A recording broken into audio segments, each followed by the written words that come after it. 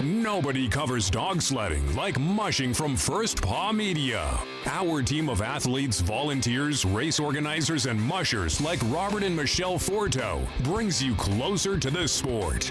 If it's happening, we are there. Live from the qualifying races in January and February, the Iditarod in March, and in the summer, Mushing takes you on the road with our team and trail tour. We connect you with a history of the sport, in-depth interviews with the top mushers, and great storytelling and breaking news all year long. Follow on mushing.com. DogWorks Radio is sponsored by Alaska Dog Works. Check out their website at alaskadogworks.com. Hello and welcome everybody. This is Robert Forto from DogWorks Radio, and you are listening to our Mushing Radio segment today. And we are joined by guest Brenda Mackey, calling in from the Two Rivers, Fairbanks, Alaska area to talk about her sled dogs, her racing career, and much more. Here's the show. Radio Free Palmer 89.5 KVRF presents Mushing Radio, hosted by Robert Forto. Mushing Radio is about dog-powered sports, living in the Great White North, and mushing. Visit our website at mushingradio.com. Here is your host, Robert Forto. Hello and welcome everybody. This is Robert Forto and you're listening to Mushing Radio here on KVRF 89.7 in the Matsu Valley. RadioFreePalmer.org is our live streaming site. And you can find us over on Apple Podcast. Just search for DogWorks Radio. You can also find us on social media, Facebook, Twitter, Instagram, and the like. Just search for DogWorks Radio there as well. Calling in from the Fairbanks, Alaska area is Brenda Mackey. Brenda, how's it going? Hey, everybody. I'm doing good, Robert. Thank you for joining us today. Having a little bit of snow up here in Fairbanks this morning. Awesome. Can you introduce yourself, Brenda? Tell us who you are and what you're all about, please. Well, my name is Brenda Mackey, as Robert said, and I was born into the sport of mushing. I started mushing when I was about 3 years old, did my first one-dog race at 3. From a long line of people who have been mushing for quite a long time. My grandpa moved up from New Hampshire when my dad was 6, and he was just kind of intrigued by dog mushing and got the family started in it, and my dad and his siblings started running dogs, junior races when they were kids, and just really fell in love with the lifestyle and continued it, and then it's just become a family tradition, so to say. Awesome. Well, I'm sure a lot of people that are listening to our show know the Mackey name for sure, so we don't need to talk a lot about that, but I definitely am interested in finding a little bit about your guys' sort of family history with mushing and yours in particular. So you said you ran your first race at 3 years old, is that right? Yeah, that's right. The one-dog class, me and my dog, Fritz. Fritz. Fritz. He was kind of a funny dog that, was on my dad's team and had been retired, and he became my buddy and my first dog. Awesome. So growing up in the sport, how did that work into your sort of social life? And the reason I ask is my daughter grew up in the sport as well, running races when she was, just out of diapers, so to speak, and then ended up running junior Iditarod and whatnot afterwards.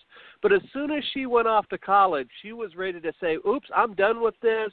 I've done this my whole life. I've got other things to do. How was your thought process growing up as a kid involved with the family sport, so to speak?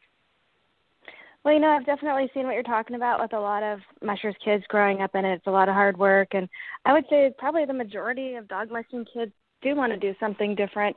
I was in and out of public school. I ended up doing my last 3 years of high school on home correspondence and really didn't have a social life at all, so to speak. Back then there was barely internet or anything like that, and let alone having that in your home to be connected with people. And then I was just really focused on the dogs all the time, and that's what I love to do, and I just love being with them and interacting with them. I liked training and developing our young dogs, so that ended up kind of becoming my role in the kennel when I was about 14. I just started running the yearlings, and I really have always liked developing young dogs then as I got a little bit older, I helped my dad, train. He started running Quest about that time, around 96, and he had ran Iditarod for many years, and I just started helping him train the adults for that, and I just always loved the lifestyle, and it was just something I wanted to do. And then, I started going to college when I was 23, so a little bit later in life, and I had met Will by then, who's now my husband. And let's see, what did we do? I drove back and forth actually from my parents' kennel to school at UAF, which is an hour one way. So that became kind of hard to take classes and train full time. So I was pretty busy that year doing that. And then ended up moving to Fairbanks with Will, and we had about 23 dogs, and we're just getting started. And then I got pregnant with our daughter, and we were both still in school and working, and it was just too much at the time. So the pups that we had bred at that time, my parents actually took in because we wanted to move closer to town and just decided that this would be the best thing. And really didn't know it was going to be so many years. It was 8 years later, 8.5 years later, before we got dogs again. And my parents, they kept those dogs for all that time, and those became our first breeding dogs that we bred way back when. And, of course, they were older. And so then we got started again in 2011. And that's what we've been focusing on ever since. And just a little more settled in life. Our daughter's older, so that makes it way easier than having, a little kid and trying to mush and all that. And Will has a full-time job, so we stay really busy. So you had mentioned that you were out of it for 8 years or so. Being involved with it your entire life and then taking a break, obviously it's sort of like riding a bike. You kind of fall right back into it, and everything seems second nature. But what was that initial process like when you got back into it again, and then all of a sudden your life is surrounded by dogs again, and all that is involved with the chores and just the daily upkeep of that?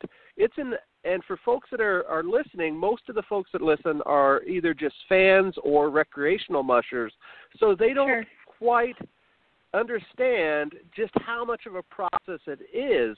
That it's a full-time job if you have a dozen or two dogs in the yard, isn't it? It's definitely a full-time job, and it's kind of like a farm. It's 7 days a week, and you need to be available to the dogs. They need to have someone available, that's for sure, 24 hours a day, because you never know if a moose is going to come into your yard at night or a dog's going to get loose or something like that. So, yeah, it's definitely a full-time job. And I would say that even though I grew up doing it, had already ran the Yukon Quest and had a long history of it, it was, in a way, the first couple of years were almost like starting again. We were really excited to get back into it, and I felt like I had to learn some stuff over again for sure. And then Will had never ran dogs seriously. He had a little bit. He actually had handled for Dan Turner for the 98 Quest the year that I ran it. So our paths had kind of crossed it, and then we met doing tours on a glacier down in Juneau 3 years later. But, all in all, it was kind of like riding a bicycle. And I think what really helped me was just growing up with the quality of dogs that my parents had and setting the standard really high of, this is exactly what I want, this is exactly what I'm looking for in building a race team and a competitive team. And so it started happening really quickly, almost a little too quickly, because we had quite a bit of success right off the bat. And all of a sudden that was like a lot of pressure, you put a lot of pressure on yourself to try to maintain that. And so that, that was kind of hard at first, I suppose. Hard to explain, but right. Well, like I say, my one of my first races back in was a 200-mile race, and it was mostly a yearling team. They're just very young, unseasoned dogs, a couple 2- and 3-year-olds, and I had Lance Mackey, Uncle Lance, Hugh Neff, Phil Cotter, all these guys with a lot of experience. I'm like, I'm just going to go around the course, and we ended up winning, and we won by like an hour and a half, and so then it's like, oh yeah, okay, we're on the right path. So Right. Yeah. So one final question in regard. Oh, go ahead, Brenda. Go ahead.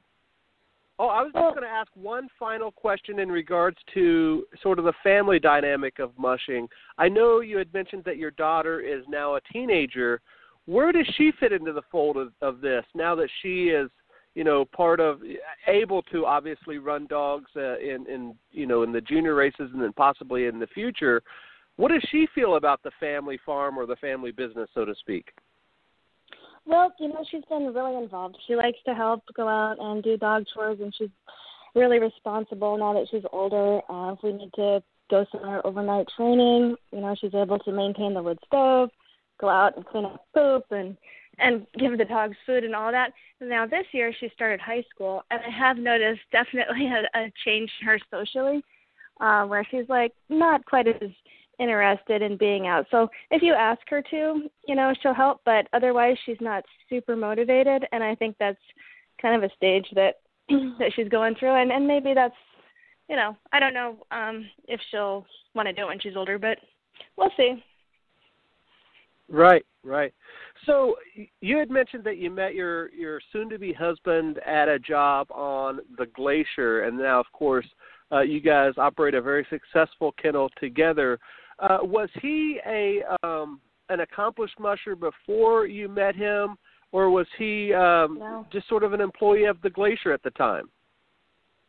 No, he was Will's from Northern California, and he has an uncle in Haines, and he kind of needed a break after his first year of school just to check out something different, and he came up and spent the winter handling for a guy who was running the Quest, and it was he actually came up to do some birch syrup work and then ended up with this dog handling job. And it wasn't actually in Haines because you can't really train dogs there, but outside of a little town in Canada. And it was just very remote, very different from anything that he had ever experienced. And he loved the dogs and really liked the peace and quiet of the lifestyle. And then those same people that own the Glacier Alaska Icefield expeditions, our excursions, they asked him to come back to be a tour guide that year, and we just met up there, and so no, he wasn't really an accomplished musher. And then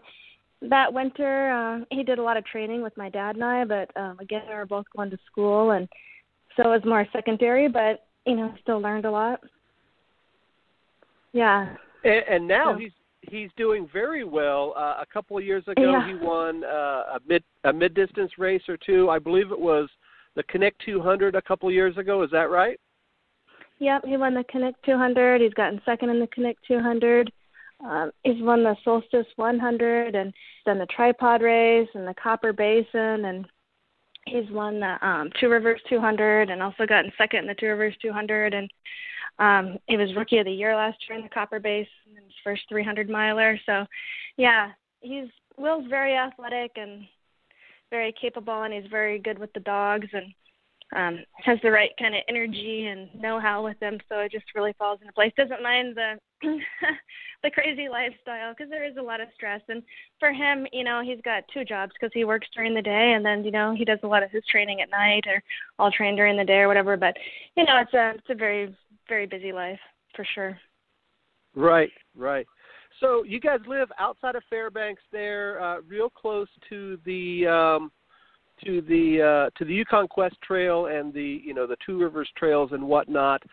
That seems like an ideal area for a musher to run dogs. Can you tell our listeners a little bit about what it's like to live in that portion of Alaska? Most people think about, Anchorage or the Matsu Valley where the Iditarod is, and that gets a lot of press. But how is it up in your neck of the woods? Well, it's generally a lot colder, and it's a drier climate, so when we get snow, it's usually not as wet. It's also darker, I suppose, by a little bit. But it's definitely a major hub of dog mushing right where we're at. We live on a road called Baseline Road, which is like the main drag on Two Rivers, and pretty much if you're whatever direction you're coming from, you're going to see like 7 to 11 teams a day in this area. It's very, very busy. But there's a lot of diversity of trails. We have hills, we have flats, we can go different directions all the time. So that's really nice to have that diversity. It's really good for leader training because you're constantly doing something else. You have the option of not just going the same way each time. Right. So, Brenda, yeah, I wanted to spend some time today. I wanted to really talk about your guys' breeding program. It's very interesting how you guys are planning so far into the future with your dogs and how that you breed up your pups and that sort of thing. Can you kind of give an overview of what you expect out of a breeding, and then we'll jump into some questions? Well, when they started breeding, it was really important to me to breed the dogs that I had grown up with, even though there are a lot of, every year there's like the popular stud dog of the moment that everybody wants to breed. And I never got caught up in that. It was really important to me to breed back to a dog named Commander, who was one of my dad's winning Yukon Quest leaders. He was a dog that I just really kind of fell in love with that dog. His sister Cindy was also a main leader for my dad, who was in lead when he won the quest. And they just really had ideal personalities. They had really good, tough feet, super appetites, just a lot of just everything you could ask for, really. And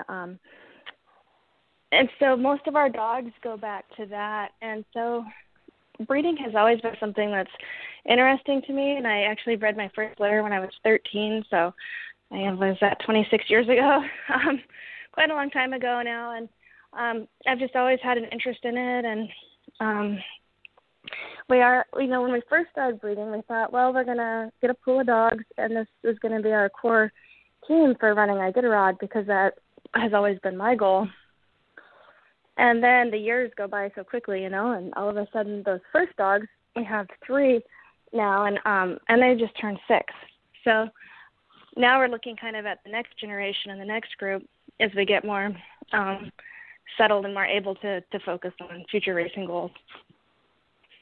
So with your breeding program, you hear sort of the both sides of it. You either wait until the dog is really established. Maybe they are finishers of the Quest or Iditarod or something like that, mm-hmm. or they just have the genetic potential already in them. Is it a combination of two with you guys, or one way or the other? Oh, it's definitely a combination for us. I think it's really interesting to look at bloodlines and pedigrees, and it's just like anything on paper. You could make a couple of people on paper, but it doesn't mean that they're going to have the right chemistry, So it's sort of similar like that with dogs. The genetics are proven, and the dogs are proven, and the pedigrees are good and stuff, but you also have to look at the performance of what's right in front of you and what's a better fit for you than maybe for someone else. Everybody likes a little bit different kind of athlete, whether it's a little bit faster, a little bit slower. People have a lot of different goals. So I guess we're looking a lot at that, at both, for sure. Right. So when, when you're thinking about placing a dog with an individual that has a team or whatnot, how much emphasis goes into the choice? So if a person is a recreational musher versus somebody that is training for a big race like the Iditarod or the Quest, how do you choose for both of those individuals, especially if they don't know much about your dogs? Well, I try to get to know the person a little bit, and that helps, and just figure out what their needs are. What are their long-term goals? I really put a lot of emphasis on placing dogs with people who aren't big breeders, just because I don't want the bloodlines spread around all over the place, and that happens pretty commonly. And so I'm pretty careful and selective. I also, look for smaller kennels, versus I'm not really interested in selling a dog to someone who has 80 to 100 dogs, where the dog is just, there for breeding purposes, or, it's not going to have a forever home. So I'm pretty careful about that. And because we do have a lot of interest, and that really helps, and once you establish a reputation of selling dogs that people want, it really helps, Right. So again, Brenda, keeping our listener in mind, and say somebody calls you up and they are just that recreational musher, how do you explain to them that this is the right dog for them? You know, you often hear that this may be too much of a dog for your team or whatever. How do you explain that to somebody that doesn't know enough about either the dogs or the sport yet to make right decisions without a lot of input from the breeder? How do you explain that to the new guys? You know, I guess I've never said that to somebody. I've never said this is, you know, too much of a dog for your team.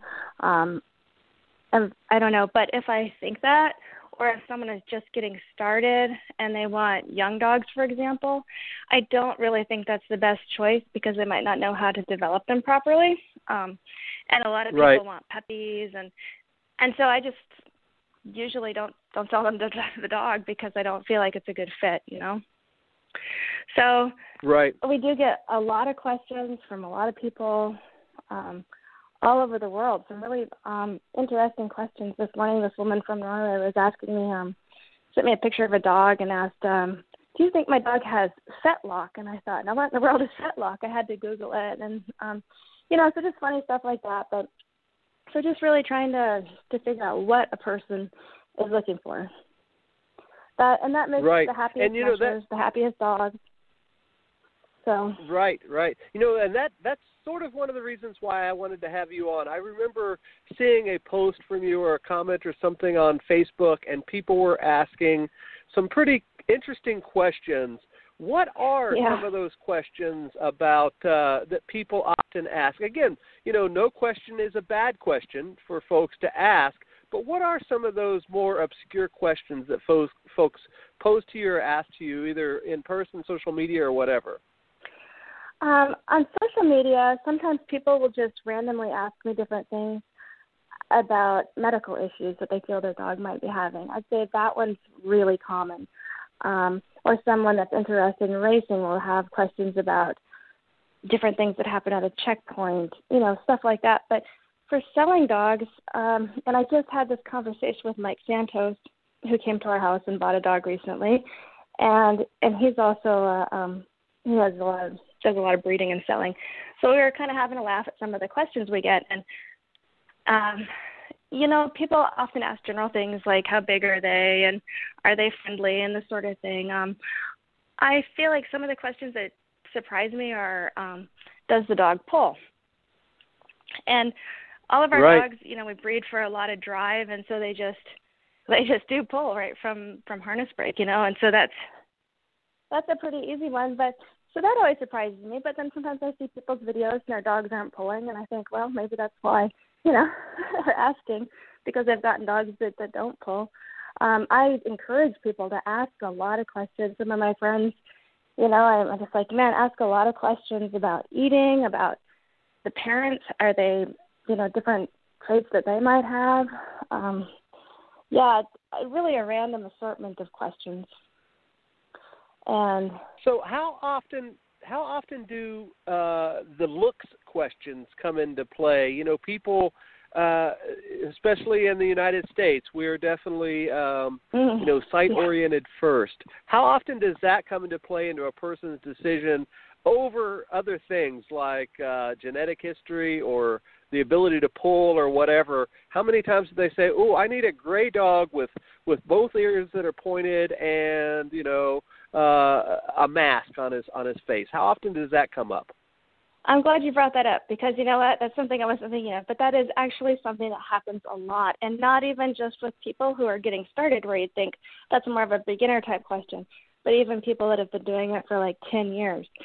They have dogs that look a specific way, and even though they're not necessarily going in the direction they want to, they want something different, they still want dogs that look similar because that's what they're used to or an idea they have in their head.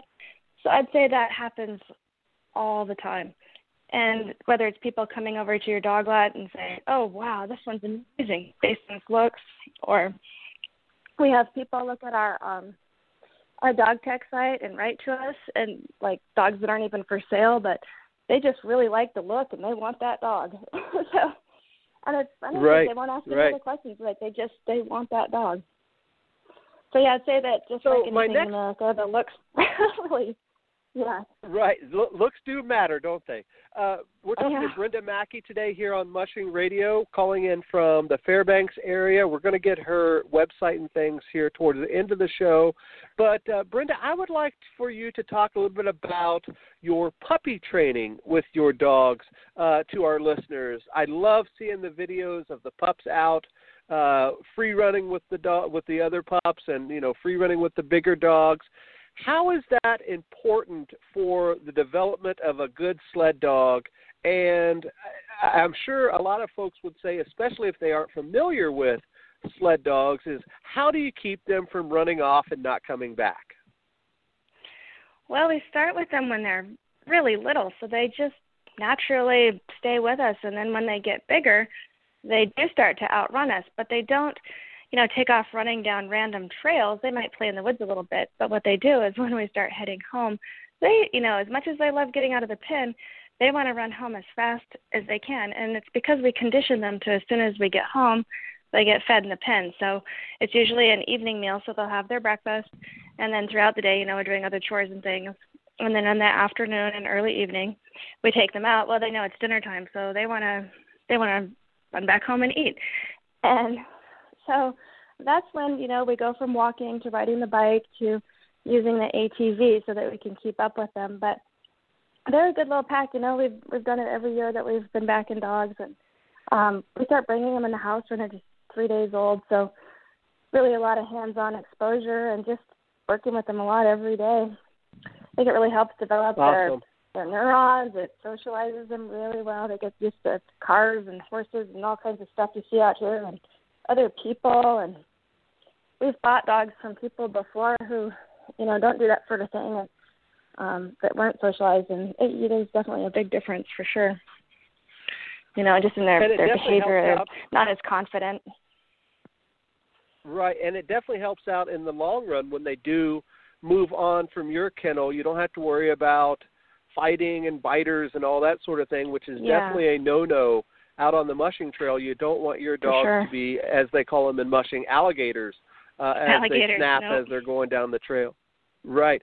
Okay, Brenda, we have about 4 minutes left, and I have a couple of more questions for you, and then we'll figure out how folks can find you on social media and the like. My next question is, what have you seen as a major change since you've been involved with this? You had mentioned you started out at as a toddler, and here you are doing your own thing years later.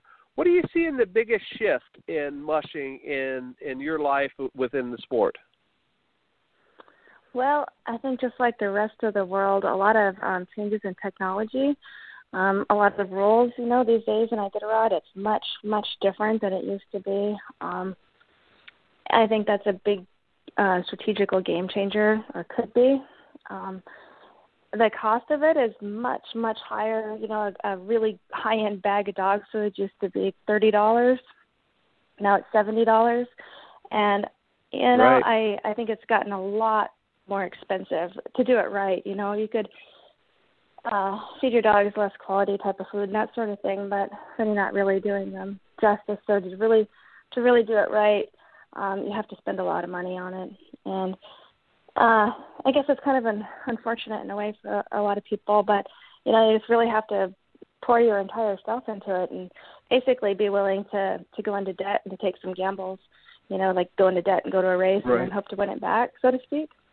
So I think that technology and money are two things that have really they have changed a lot. Yeah. So my next question is, what's next for you guys? Are you signed up for any races this coming winter? What are your plans in 2, 5, 10 years from now with your kennel and your dogs? Well, right now we're both signed up for the Connect 200. And so we'll have a puppy team and an adult team for that race. And then we're hoping to go to the Tustamina. It was kind of, you never know if that was going to happen. It didn't happen for 3 years in a row. And then last year they had it.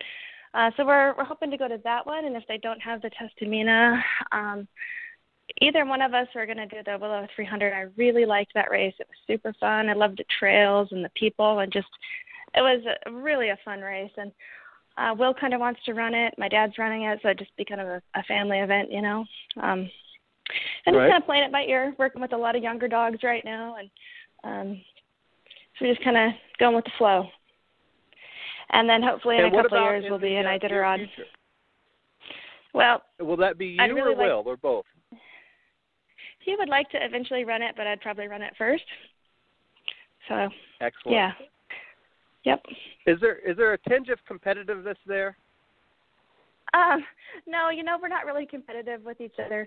I know a lot of couples that do get that way. I think we're both really happy we both look at it as a team effort. And I know that sounds kind of cheesy, but it really is a huge team effort. And for us, it's about the dogs and getting the dogs to their best ability and putting them on that platform. And we're just the people managing it and able to do it, you know? So it's not really about him or me or, you know, it's about the dogs and bringing them to that level, if that makes sense. That makes perfect sense. Because I know that when I watch Will book. race, I feel like I love watching Will race. It's very exciting, and I know he feels the same when he's watching me race too. Because that's awesome. Well, Brenda, it's a huge endeavor together. We're just about out of time. We're just about out of time here, Brenda. I want to make sure that folks can find you on social media. You got an awesome Facebook page where you show all sorts of pictures and dogs that you have available and follow-ups and all that. How can folks follow you guys both on the internet and on social media? Facebook, Instagram, our website is Mackey'sDistanceDogs.com, and then we also have Dog Tech, where we showcase all of our dogs' pictures and pedigrees, and it's just www.dogtech.com under Mackey's Alaskan Distance Dogs. Excellent. Thank you very much for joining us today. Get out there and enjoy the trails, and we'll talk again soon, okay? Okay, sounds good, Robert. Thank you. On Bye-bye. behalf of my guest today, Brenda Mackey, this is Robert Forto. We will talk to you guys next time. Goodbye. Did you know that Alaska Dog Works trains service dogs for those in need throughout North America? Each and every service dog that is trained through the Lead Dog Service Dog Program and Michelle Forto and her team has an individual training plan. We train for autistic, mobility, psychiatric, and PTSD for our soldiers for service work. If you know of someone that may need a service dog, please take a moment and check out Alaska Dog Works on social media and at alaskadogworks.com.